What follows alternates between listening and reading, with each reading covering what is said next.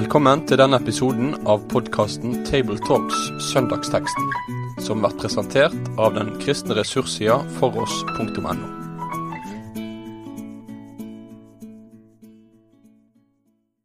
Da det en glede å ønske velkommen til en ny episode av Table Talks, denne gangen fra gruppen i Bergen. Vi må ta det forbeholdet om at dette opptaket gjøres i det som kan kalles for koronatiden. Jeg usikker på hvordan det skal plasseres i kirkeåret, men her vi i hvert fall nå. Sånn at høyskolelektor Rolf Kjøde ved NLA-høyskolen og meg selv, Tarjei Gilje, som redaktør i Dagen, vi sitter i hvert vårt hjem. Og for å gjøre teknologien komplett, så gjøres opptaket via Øyvind Ruud Kringstad sin maskin på hans soverom. Så her altså 3 parter inne i bildet for å lage innspillingen, der vi skal gå gjennom teksten for 4. søndag i fastetiden. Og teksten fra Johannes evangeliet, kapittel 11, vers 45 til 53. Mange av jødene som var kommet til Maria og hadde sett det Jesus gjorde, kom til tro på ham. Men noen gikk til fariseerne og fortalte hva han hadde gjort. Da kalte overprestene og fariseerne sammen rådet, og de sa, «Hva skal vi gjøre? Dette mennesket gjør mange tegn. Lar vi ham holde på slik, vil snart alle tro på ham. Så kommer romerne og tar både det hellige stedet og folket vårt.» En av dem, Kaifas, som var øverste prest det året, sa da, «Dere skjønner ingenting. Dere tenker ikke på at det bedre for dere at ett menneske dør for folket, enn at hele folket går til grunne. Dette sa han ikke av seg selv, men fordi han var øverste prest det året, talte han profetisk om at Jesus skulle dø for folket. Ja, han skulle ikke bare dø for folket, han skulle også samle til ett de Guds barn som spredt omkring. Fra denne dagen la de planer om å drepe ham. Vi kommer jo inn i teksten like etter at Jesus har vekket Lazarus fra de døde. Det hadde gjort så sterkt inntrykk på en del av jødene som var der, at de hadde altså kommet til tro på Jesus. Men så var det altså noen som så et ansvar for å rapportere videre til fariseerne, og så møtes altså rådet. Skal vi si noen få ord, Rolf, først om hva slags råd dette her var? Ja, det ble jo kalt synedrie på den tida, og, som bare betyr en forsamling egentlig. Og det jo da var den øverste jødiske domstolen da, og styringsrådet kan jeg vel si, der det hadde 70 medlemmer, og det var jo, de som dominerte i rådet var jo det partiet som heter Saddukeerne da, og som var de som var mest styringsvillige sammen med romerne, og samtidig mest sånn liberale, kan du si da, i det teologiske. Øverste prestene, det var naturligvis også folket fra fariseerpartiet, men prestene og det saddukeiske partiet hadde nok en viss dominans der. Så det jo en forunderlig samtale vi leser om videre. Det ikke så vanskelig gjerne å forstå at rådet var bekymret for sin egen stilling, altså at de så på Jesus som en konkurrent. Men så kan vi få inntrykk av at det egentlig romerne de mest engstelige for. Ja, det speiler vel nettopp dette at det høye rådet her, det var veldig viktig for dem. Det ser vi jo i hele fortellingen når vi kommer til langfredagsfortellingen om Jesus også. At det en drivkraft for de som driver Jesus mot døden da, på den jødiske siden, at en livredd for at romerne skal bevege på seg. Og det det helt uinteressert i. De interessert i å leve i den fredstilstanden som finnes, selv om det var grupper i det jødiske folket som ikke var like interessert i det, av seloter, eller det var grupper som også religiøst tenkte annerledes om det, som seerne. Så var likevel de som rådet bestod av, og ledelsen bestod av, de var interessert i å holde denne freden som de var redd skulle bli forskjørt. Og sånne opprørere som de kunne tolke Jesus til å være, kunne da være en som skapte problem for den fredelige sameksistensen som de levde med.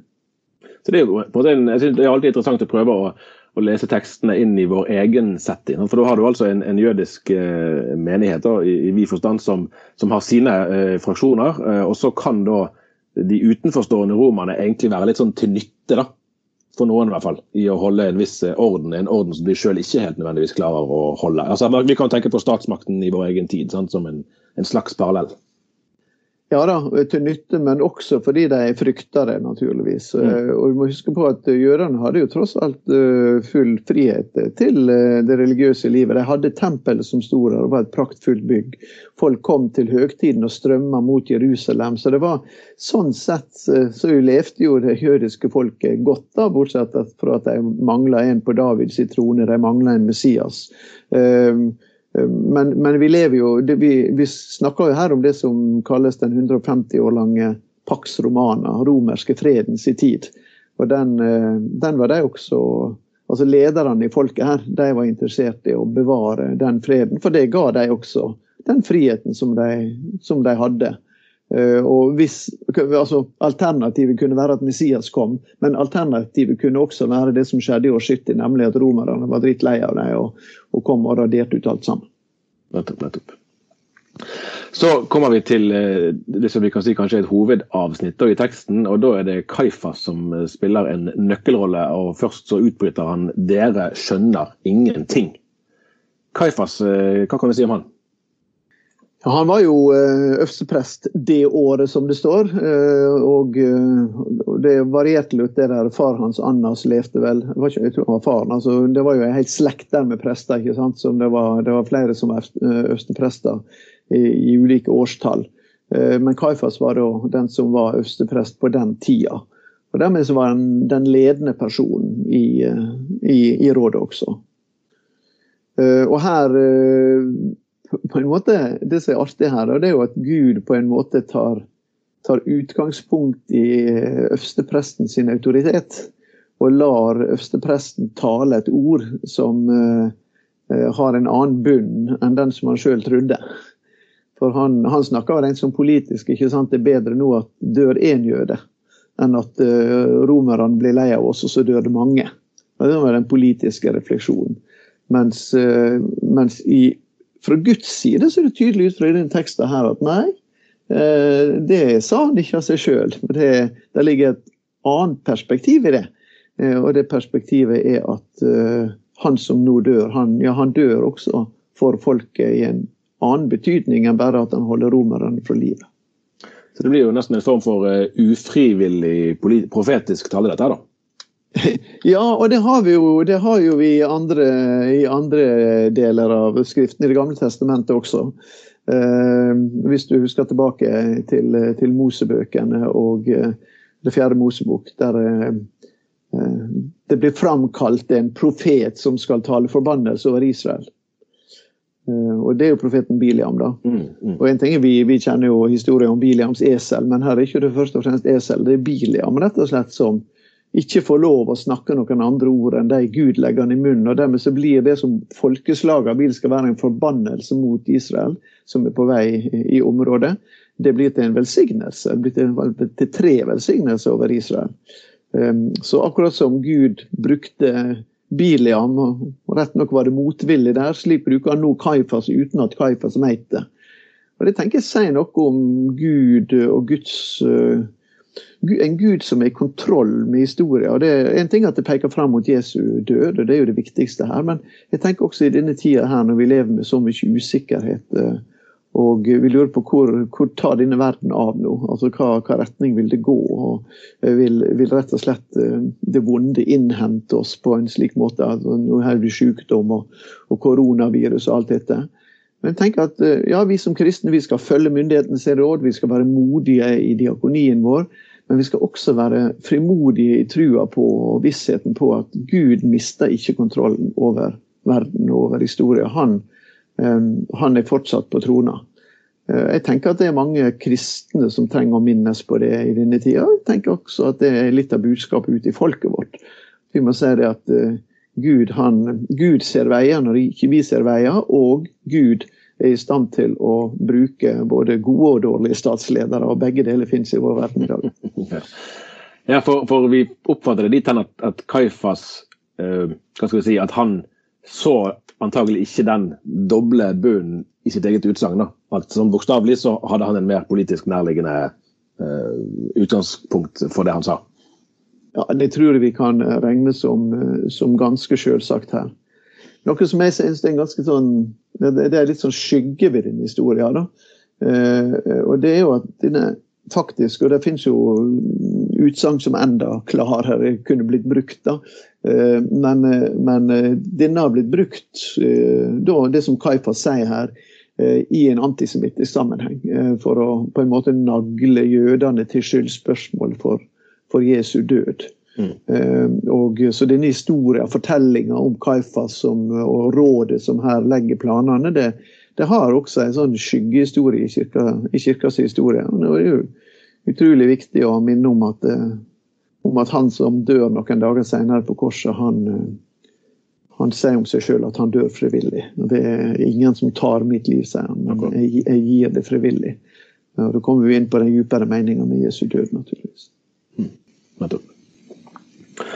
Og så i det nest siste verset da, i dagens tekst, så får jo også fortellingen en tydelig misjonsdimensjon. Vil vel i hvert fall vi som leser det i dag si at han skulle ikke bare dø for folket, men han skulle også samle til de Guds barn som spredt omkring. Også her kan du vel egentlig lese flere lag av mening ut av teksten.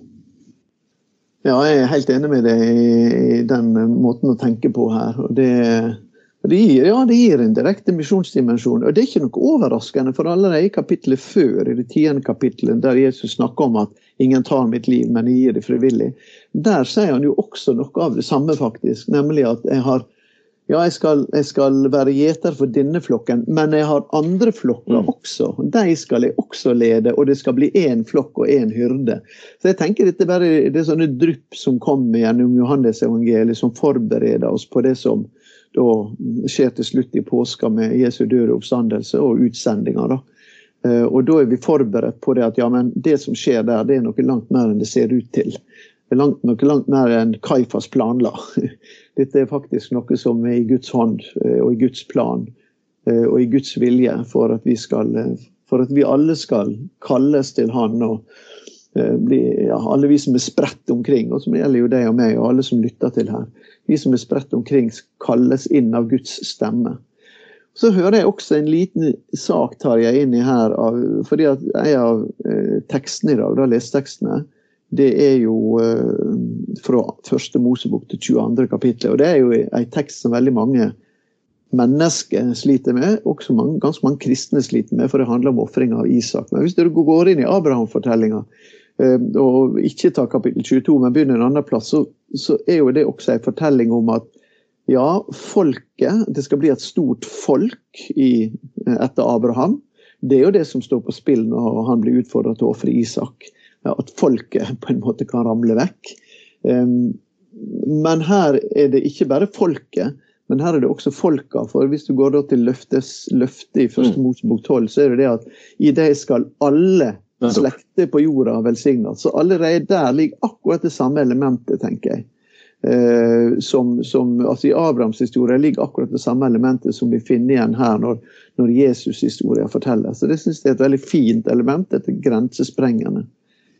Hva tenker du, skal vi si noe mer om den teksten som ligger først i Mosebok 22? Det er jo sånn som mange synes det er vanskelig. Da. Ja, jeg har lyst til å gjøre det, og vi skrev vel en sak om det, eller et par saker om det i avisen for ikke så veldig lenge siden, som gjaldt gudsbildet for barn. Og det har jo vært litt sånn aktualisert også nå i den unntakstilstanden som vi er i, altså hva slags åndelig formidling skal finne sted på hjemmebane. Og et sånt trekk viste seg jo at vi så litt i noen barnebibler at Abraham og Isak, den fortellingen er rett og slett ikke med. Og det var med overlegg fra flere at den historien velger man i søndagsskolesammenheng da. Bevisst egentlig å utlate fordi man tenker nå at den er for brutal og for vanskelig for barn. Og da blir jeg litt sånn tankefull for min egen del at det har nå, altså kristne barn har nå hørt den historien i ganske mange år før oss. Er det nødvendigvis, gjør vi egentlig barna våre en tjeneste ved å unnlate å fortelle dem om Abraham og Isak? Ja, og hvis vi går bare noen få år tilbake, så bygde jo denne kirka i Spjelkavika i Ålesund. Og det var jo en biskop der oppe som heter Odd Bondevik, og som vi som, sannsynligvis mange av de som lytter på Table Talks her, vil si at han en av de biskoper som virkelig har stått oss veldig nær teologisk. Men han ville jo i utgangspunktet ikke ha opp et bilde i den store billedkretsen som i kirka der av offringa. Det ble det føyd inn til slutt, og jeg satte jo pris på det. Det var en av de få tingene jeg var uenig med Odd Bondevik i. Men det setter i hvert fall fokus på at det er jo ikke alt som er lett med denne teksten, og det kan jo vi forstå. Og inn i en tid som vår, der vi har mye fokus også på dette med relasjonsproblem og far som er fjern, og hva det måtte være. Og så får vi altså en fortelling her som på en måte byr vår tenking litt imot, da, fordi at det er denne her blinde lydigheten, sånn kan vi vel lett tenke det, at her er det en blind lydighet som gjelder punktum, og det er ikke det vi på en måte vil forbinde med evangeliet, og slik vi møter Gud i Kristus. Men jeg tror vi må se noen litt lengre linje her, fordi at jeg tror for det første må vi si det at Isaks historie, den er helt unik. For det første fordi Abrahams vandring med Gud var unik. Han som forhandlet med han i bønna, og han som satt med Gud, treenigheten, vi så må si, i huset sitt og åt. Altså han hadde et helt særskilt forhold til Gud. Isaks rolle er også helt særskilt, fordi at det er gjennom han løftet skal oppfylles. Alt står på en måte på spill, og det er spørsmål, kan vi da tro at Gud kan oppfylle sitt løfte, som han allerede jo har gjort på en umulig måte ved at disse gamlingene ble foreldre. Og så står det jo også i en sånn frampeikende perspektiv, den peker fram mot Jesus. Og da er vi jo nødt til å si det at det er faktisk et kjempeviktig poeng i Isak-fortellinga, at Isak ikke blir offret. Og der er bare en fortelling i Det gamle testamentet om et menneske som sannsynligvis ble offret, som er jo datteren til Jethro, altså i dommerboka, og til Jefta. Men det står jo aldri egentlig i teksten i dommerboka at det var etter Guds vilje det som skjedde. Problemet der er Guds taushet. Men det vi vet ellers fra Det gamle testamentet, det er jo at profetene og Det gamle testamentet og Moses er frenetisk imot denne kananeiske skikken med å offre mennesker. Det er faktisk en av de tingene som er sett mest alvorlig på i Det gamle testamentet. Så menneskeoffer er faktisk Det gamle testamentet fremmed, og Bibelen fremmed. Og i lys av det er det vi må ta dette videre når det da peker fram mot Jesus som ikke primært ble slått av en Gud som en bøddel, men som ga livet sitt. Det er den treenige Gud som ved sønnen stiger fram og bærer verdens skyld. Ja, for det går jo en slags linje, det må vi kunne si, inn i dagens tekst. Ja, det må vi ikke bare kunne si, det er helt klart at det gjør det. Og da er jo den helt konkret at Jesus skulle dø for folket, og teksten vår slutter i vers 53 med at fra denne dagen la de planer om å drepe ham. Og det skjedde jo, dette var ikke en allegori eller en illustrasjon, og det ble jo, altså drapet ble jo fullbyrdet i dette tilfellet, og det må jo tale til oss også på den måten som vi lærer at det var jo vi, dypest sett alle sammen, som hadde ansvaret for at Jesus døde i kraft av vår egen sin, og ikke noe som kunne isoleres til jødefolket, eller for den saks skyld til romerne på den tiden heller. Ja, og det tenker jeg nettopp dette uttrykket som vi har, at Jesus døde for meg, det peker jo på at det var jeg blant flere andre, men også jeg var med å drive han til korset. Så jeg tror vi skal glemme den der gamle spørsmålet som har framkalt mye antisemitisme, liksom hvem drepte Jesus, og så er jødene blitt beskyldt for det. Ja, der og da historisk så hadde noen jødiske ledere og noen romerske ledere hver sitt ansvar for det som skjedde. Men det skal for det første ikke slå allment tilbake på jødene, men vi må gå dypere teologisk, som du antyder her, og si at ja, men strengt tatt var det var for min skyld han døde. Det var jeg som drev han i døden, og for det ga han seg selv frivillig. Det skulle vel kanskje være et godt perspektiv å konkludere med i dag, skulle ikke det? Jeg synes egentlig at det er en ganske fin sak å tenke på. Ja. Da tror vi sier det sånn, og så får vi se da neste gang om vi sitter i samme rom, eller om vi fremdeles er via skjermer og andre teknologiske hjelpemidler, avhengig av hvor bredt viruset sprer seg. Men vi sier altså takk for oss for denne gang. Ha det bra. Med det sier vi takk for følget for denne gang. Finn flere ressurser, og vær gjerne med å støtte oss på foross.no.